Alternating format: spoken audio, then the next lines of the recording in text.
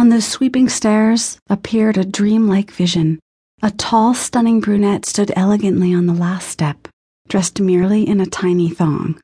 Crowning those lush brunette locks was a dramatic headdress. Black feathers rose high. Those pert breasts, that perfect figure, made her look like a supermodel. As if that wasn't stunning enough, on her right hand she wore a black glove, upon which sat an enormous black owl. Its eyes shone a shocking blue. It blinked at us. "Welcome to Auburn Grove," she said, her accent crisply British. Richard bowed his head. She gracefully strode down the last step with the prestige of an Amazonian goddess. Richard had once told me about the need for showmanship back at Enthrall, but this was altogether different. She was ethereal, flawless. She arched a brow as her gaze fell on me. "Down," whispered Richard. I sunk to my knees before her and bowed my head, the vantage point perfect for checking out those diamond-studded strappy heels and her red-painted toenails. "I trust your journey was comfortable," she said. "Very, thank you," said Richard, and he reached out to take her left hand to kiss it. This seemed to please her. "Mr. Booth, you'll change and then you'll be permitted to play." Her focus shot to me. "You may rise." I pushed myself to my feet as elegantly as possible. "You will address me as Mistress Summer," she said. "Gatekeeper of the Dragon's Lair, Mistress of Doms, Dame of the Submissives. My word is sacrosanct. My word is final." "An honor," said Richard. She raised her right hand, and the butler, now wearing a similar black glove, leaped forwards and took the bird from her. "He's beautiful," I said. "What's his name?" "Puck," she said. Richard signaled I shouldn't be talking. She caught it. "There's plenty of time for silence, Mr. Booth. Please call me Richard." "Richard." She made it sound so alluring. "We have your tuxedo." She motioned to the butler.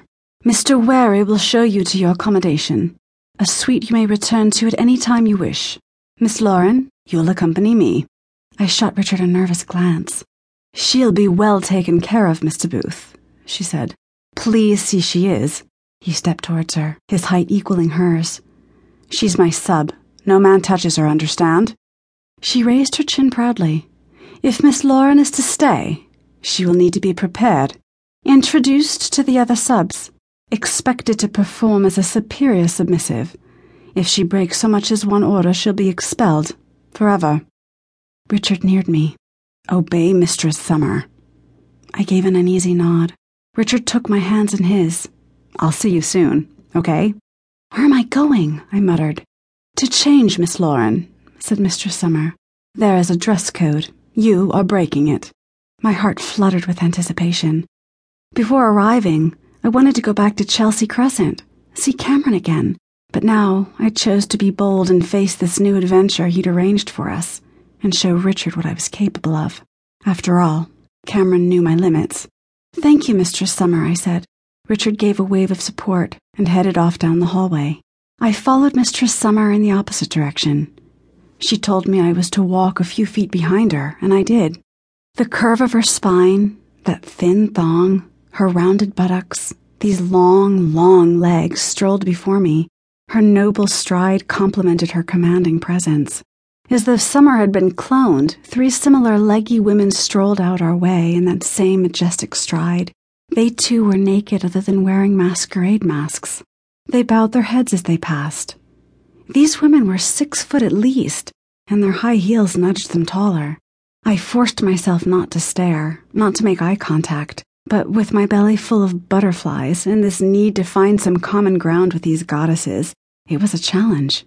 Inside the candlelit room, I admired the dark wood and lavish furniture.